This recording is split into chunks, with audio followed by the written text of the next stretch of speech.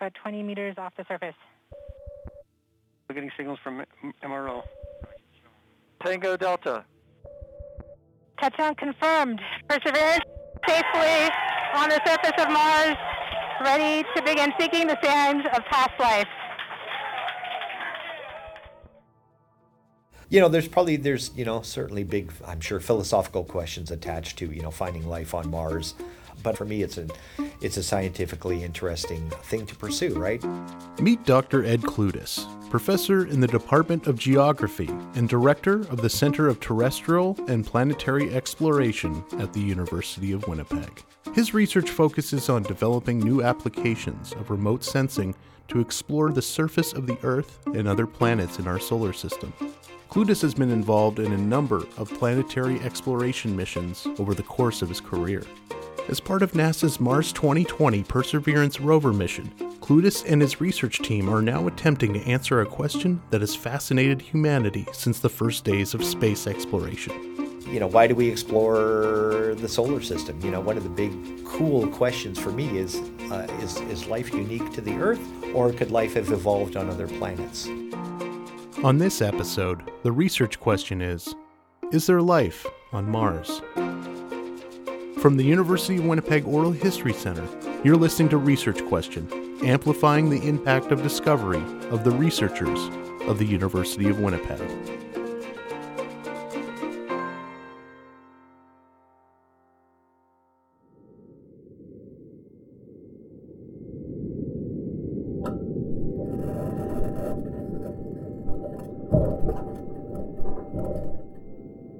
This is the sound of NASA's Perseverance rover making its way through the Jezero crater on the surface of Mars. The $2.7 billion car-sized rover is equipped with an array of scientific instruments designed to search for evidence of life on the red planet. Since joining the mission in 2013, Dr. Ed Clutis and his research team of University of Winnipeg students have played a key role in developing and testing the Mastcam-Z, a camera system that operates as the eyes of Perseverance.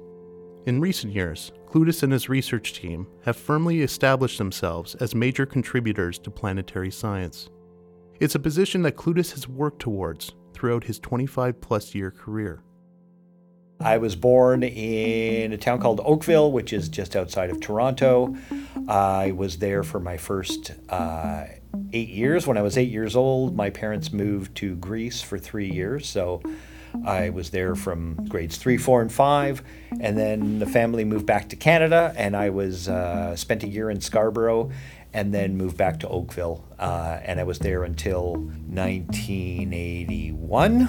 And during that time, I finished high school and then went to the University of Toronto to do an undergraduate degree in engineering. While pursuing his undergraduate degree, Clutis took an elective course in planetary exploration with Dr. David Strangway, the former chief of NASA's geophysics branch. And he had worked on the Apollo missions, and so he would relate stories about that time in his career, and it just seemed like super interesting. So I thought, I want to be a junior Dave Strangway. I was always interested in geology and just exploring the planets, and I thought, boy, this is something I really want to do. So I applied to a number of different places, different universities, and ended up choosing the University of Hawaii to do my master's. It was at the University of Hawaii when Clutis first had an opportunity to work with the National Aeronautics and Space Administration, NASA. So there was a planetary geology group there that I was a student in, and they were funded by NASA. And so that would, I guess, be the genesis of my partnerships with NASA.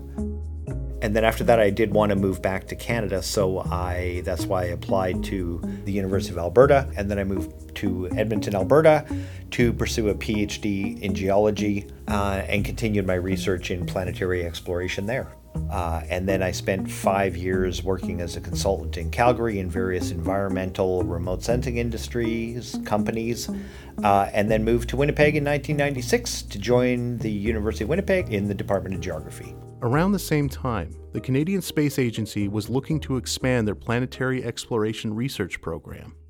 That was a kind of an opportune time because the Canadian Space Agency up to that point had been largely focused on things like the Canadarm that was on the shuttles, a lot of work on communication satellites to, enable connectivity with, say, northern Canada. And then gradually CSA started to, tighten their relationships with NASA in terms of planetary exploration, expanding their research programs into things like exploring the moon, exploring Mars. So I was able to use my NASA connections to tap into Canadian funding to continue my collaborations with NASA. Since then, Clutis has contributed to a number of international space exploration missions supported by the Canadian Space Agency. I've been involved with a joint European NASA mission called Dawn, which explored a couple of asteroids out in the main asteroid belt for a number of years. But most of my partnerships have been with NASA, and so one of the early ones was the Curiosity rover that's on Mars. And so I was brought in on that because of my expertise in Mars geology. From the 1975 Viking landers to the more recent Curiosity rover mission, Clutis stresses that the previous series of Mars missions involving orbiters, landers, and rovers have all paved the way for the mission he's focused on now, Perseverance. Every mission tells us something new about Mars. Yeah, and so every new mission tries to build on what have we learned from the previous mission, and then that guides us in terms of what kind of science instruments should we put on the next mission. And so I think a good example of that is if we compare the Curiosity rover to the Perseverance rover. So Curiosity came before Perseverance. Its number one goal was not to look for signs of life on Mars, but to determine whether Mars was ever habitable. So in other words, did Mars at some time have the conditions necessary for life to have evolved and thrived, right? So that was the first step. So rather than go and look for signs of life, let's figure out if Mars even had the conditions necessary for life at some point in its past. And so Curiosity kind of did demonstrate that convincingly, that yes, Mars was habitable at some point in its past. And so to me, the logical follow-on was the Perseverance rover. It's like, okay, we've addressed that Mars was habitable. Now let's go look for signs of life on Mars. The primary objective of the Mars 2020 Perseverance rover mission is to find evidence of life on Mars. This involves studying the surface environment of Mars, examining the conditions that would be favorable to microbial life, and seeking preserved signs of biosignatures. And we expect, Mars is a very inhospitable environment right now, but we see a lot of evidence that Mars was much more like the Earth billions of years ago. And so that leads us to the idea that if life arose on Mars, it would have been billions of years ago. But now as the planet has grown more inhospitable, there's probably, most of us think there's probably no chance of active life on Mars, but there could be remains of life on Mars. And it's probably things like bacteria, algae, single-celled organisms that are kind of hard to find. And so for that reason, the rovers are equipped with a number of scientific instruments that would help in the search for, we call them biosignatures. So in other words, signs of past life on Mars. If we find current life, that's kind of a bonus. But we're mostly expecting that we'll hopefully find signs of past life on Mars that is now, long dead, but has been preserved or fossilized in some way. Yeah, so that's the main objective. Another mission objective is to characterize the geology of Mars. The Perseverance rover is designed to study the rock for geological processes that created and modified the Martian surface over time. Each layer of rock on the Martian surface contains a record of the environment in which it was formed. Samples may indicate evidence of rock that formed in water, the chemical building blocks of life.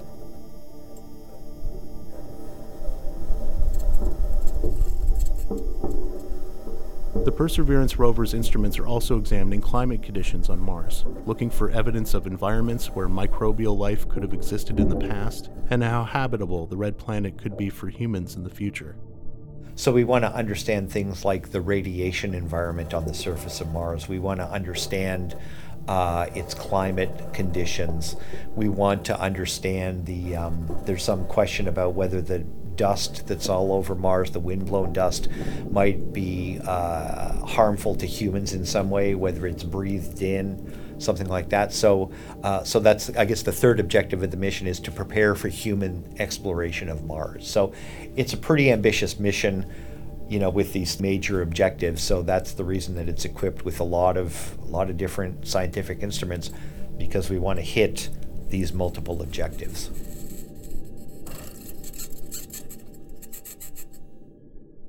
The process of selecting a landing site for the Perseverance rover was a lengthy one. After combing through more than 60 candidate sites over a 5-year period, mission team members and scientists from around the world, including Dr. Clutis, came to a consensus. Just north of Mars's equator, the Jezero Crater is a location where scientists posit a 28-mile-wide lake once existed billions of years ago. So Jezero Crater was the landing site that was picked for the rover to go to. And there's a whole range of factors that go into picking a landing site. Number one is always safety, right? We don't want to land in an area that's just chock full of boulders that the rover could get stuck in or might crash on or land at an angle and it can't get off its landing system. So that's safety is always number one. And then after that, you want a landing site that's not at a high elevation, because you need the atmosphere to slow down the lander as it comes in. So that's a thing, which means that we generally have to go to lower lying terrains on Mars. And then Jezero Crater was picked because it shows evidence that it's an old lake. It's a big basin, right? So it is like a lake or a sea. And there's evidence of water having flowed into it, so it deposits a delta. And so we think that those are criteria that we want in the search for life on Mars. That, our understanding of terrestrial life is that water is kind of an essential thing. And so finding a place on Mars that shows evidence of water having been present at some time in the past is a key thing for us. An area of great geological diversity, the Jezero Crater is one location where remnants of ancient life are more likely to exist.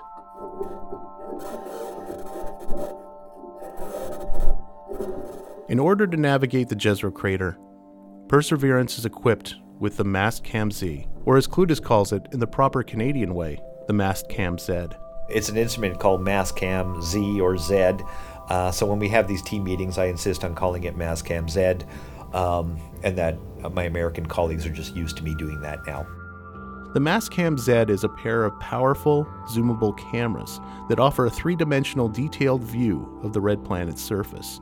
Perseverance also uses the Mastcam-Z to photograph, measure, and characterize locations and rock samples during the mission.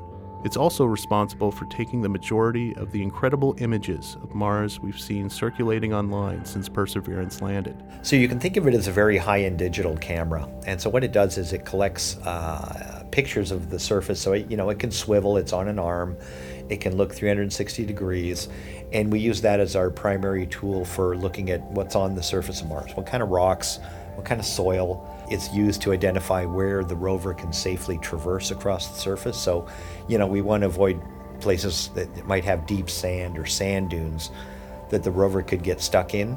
We use it to identify targets on Mars, whether they're rocks or soil, that the rover would then go to analyze with some of the instruments that need to be in contact with the rock that we're looking at.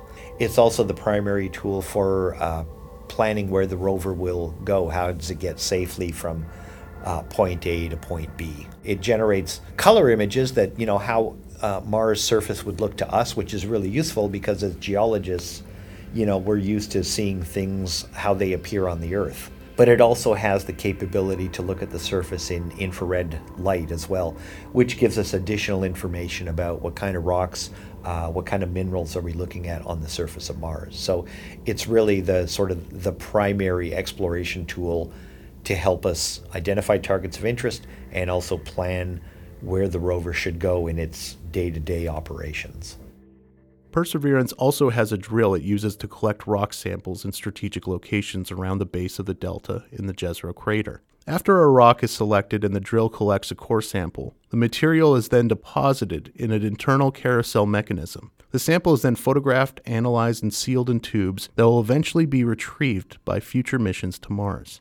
The rover is also equipped with a drill system that they're using to collect samples on Mars and then leave them on Mars. So the rover is going to collect samples, drop them off somewhere, what we call a depot. And then the plans are still a little fluid, but maybe around 2028 or so, they're going to send a spacecraft or two to collect those samples and eventually bring them back to Earth. So it's a long process, but that's one of the goals of the mission, is to collect samples for eventual return to Earth. These samples are vital to the mission, as they likely will have the highest potential for containing signs of ancient microbial life, while also providing researchers with information on how the climate and geology has evolved over time on Mars.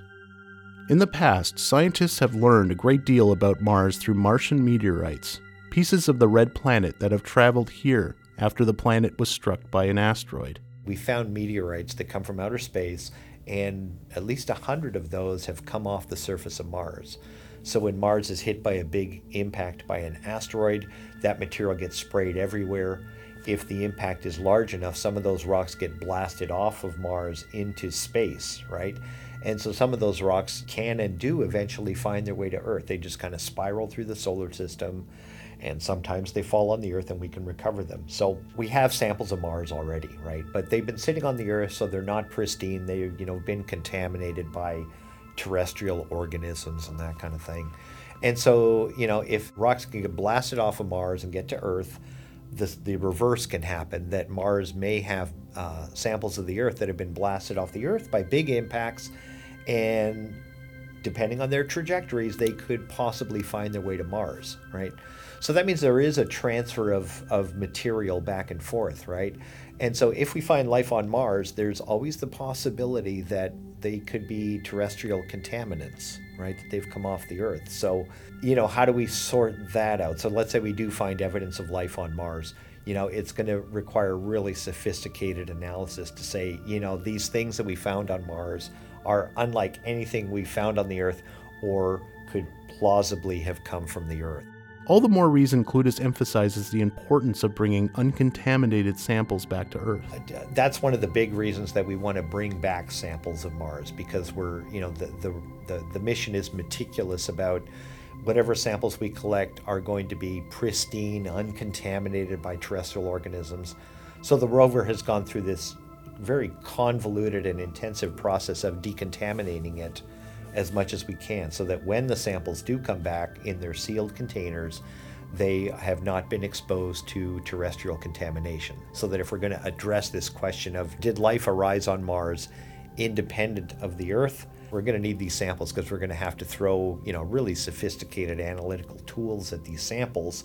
And they're the kind of instruments that you can't possibly miniaturize enough to put on a rover.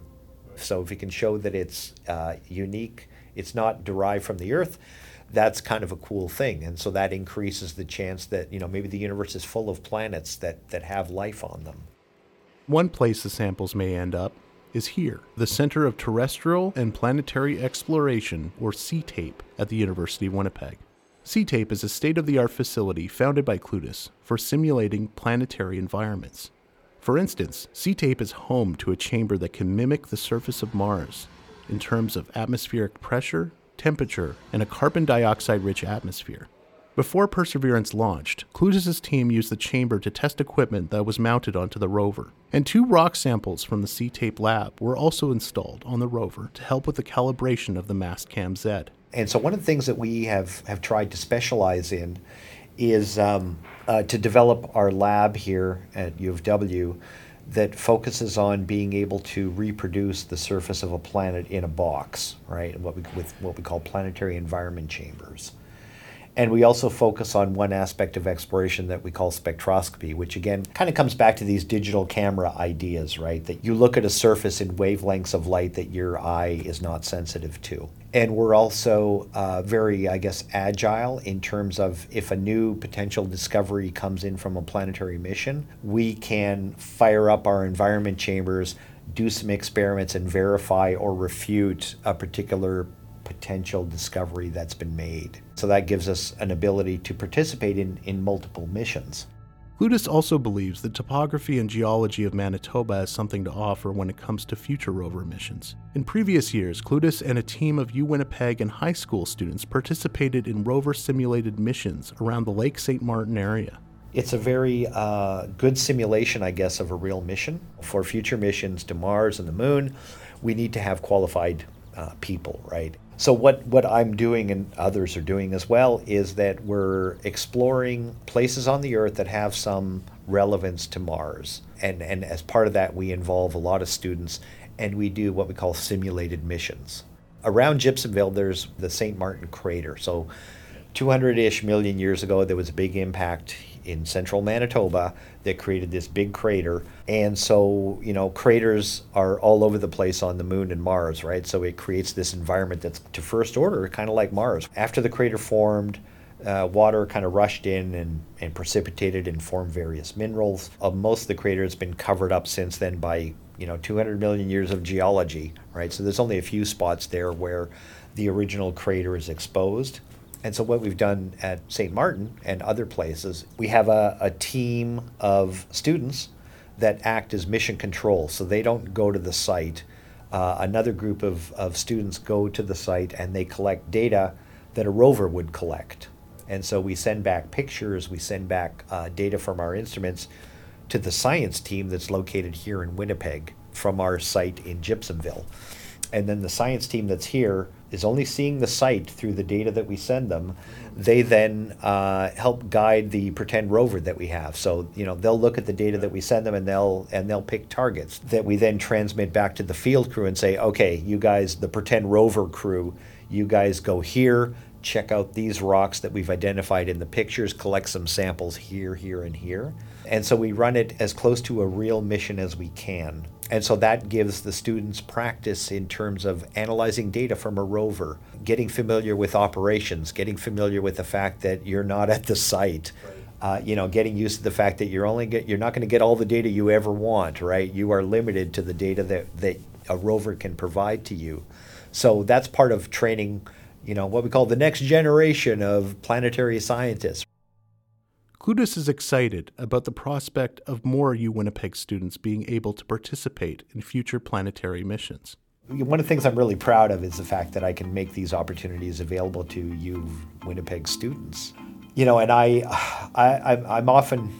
I'm really jealous of the students, right? Because they get to do the cool stuff. I get to be the bureaucrat. My life is taken up with, shuffling papers, it seems sometimes. But I'm really, like I said, I'm very proud of the fact that students get a chance to work on these cutting edge, really cool space missions, right? That has evolved over time because I've been involved in planetary exploration for so long. We have developed a really good reputation in terms of our scientific knowledge, integrity, quality of the work we do. And so that's, that pays increasing benefits to us. So, for planetary missions, back in the day, I would have to, kind of hustle to get on a mission, but nowadays it's much easier. Sometimes, colleagues will come to me and say, Ed, we're planning a proposal to NASA for a particular mission. Would you be a part of it? And so that's a really cool thing. We talk about this a lot, but in terms of what we do in exploration, we definitely punch above our weight.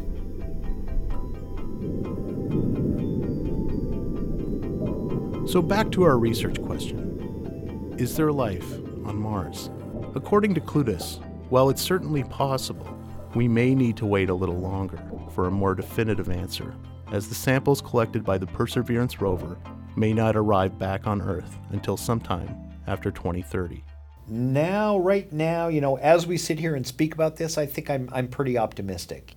I think it's going to be really hard to definitively say what we're seeing in Jezero Crater is unambiguous evidence of life, right?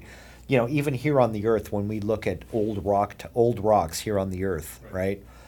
There's still debate, and we can apply every analytical tool we have at these samples. We can hold them in our hands, we can grind them up, we can do everything with these samples, and there's still questions about whether some of the old rocks on Earth are showing evidence of life or not. Right? And that's, again, with every analytical tool at our disposal, with samples in hand. On Mars, it's tougher. Even if we find something on Mars, unless it's like a rabbit jumping in front of the camera, it's going to be ambiguous about, is this a sign of life or not? So I think we're going to prove, I guess, that life did exist on Mars in the past. I don't think life currently exists. Curiosity demonstrated that all the conditions for life as we know it on the Earth are present on Mars. Running water in the past, the right kind of geology. There's organic molecules on Mars, which is an important thing. We don't think they're necessarily biological, but we see everything that you would need to have life on the Earth was present on Mars in the past. So that gives me hope that life could have arisen on Mars. Yeah. But right now it's such a hostile environment that, organic molecules break down. The radiation that reaches the surface is going to trash organic molecules. There's just a lot of stuff working against preserving signs of life. It's a hard thing to do, especially with the limitations of what you could put on a rover. We're bringing back samples from Jezero Crater, right? We're going to bring those samples back, hopefully by, 2030, 2032. But maybe Jezero, turns out to have not hosted life, but maybe life arose in some other places on Mars, right? So even a negative answer from there doesn't mean that life was not present on Mars. It just doesn't happen to be in that place where we got our samples from. So we'll see. You've been listening to Research Question. Research Question is produced by the University of Winnipeg Research Office and the Oral History Center. The University of Winnipeg is located on Treaty 1 territory, the heartland of the Métis people. Written, narrated, and produced by Kent Davies. Our theme music is by Lee Rosevere. For more information regarding Dr. Ed Clutis' research publications, please see the selected readings section on our Research Question episode page. For more on University of Winnipeg research, go to uwinnipeg.ca/research. For more information on the University of Winnipeg Oral History Center and the work that we do, go to oralhistorycenter.ca. Thanks for listening.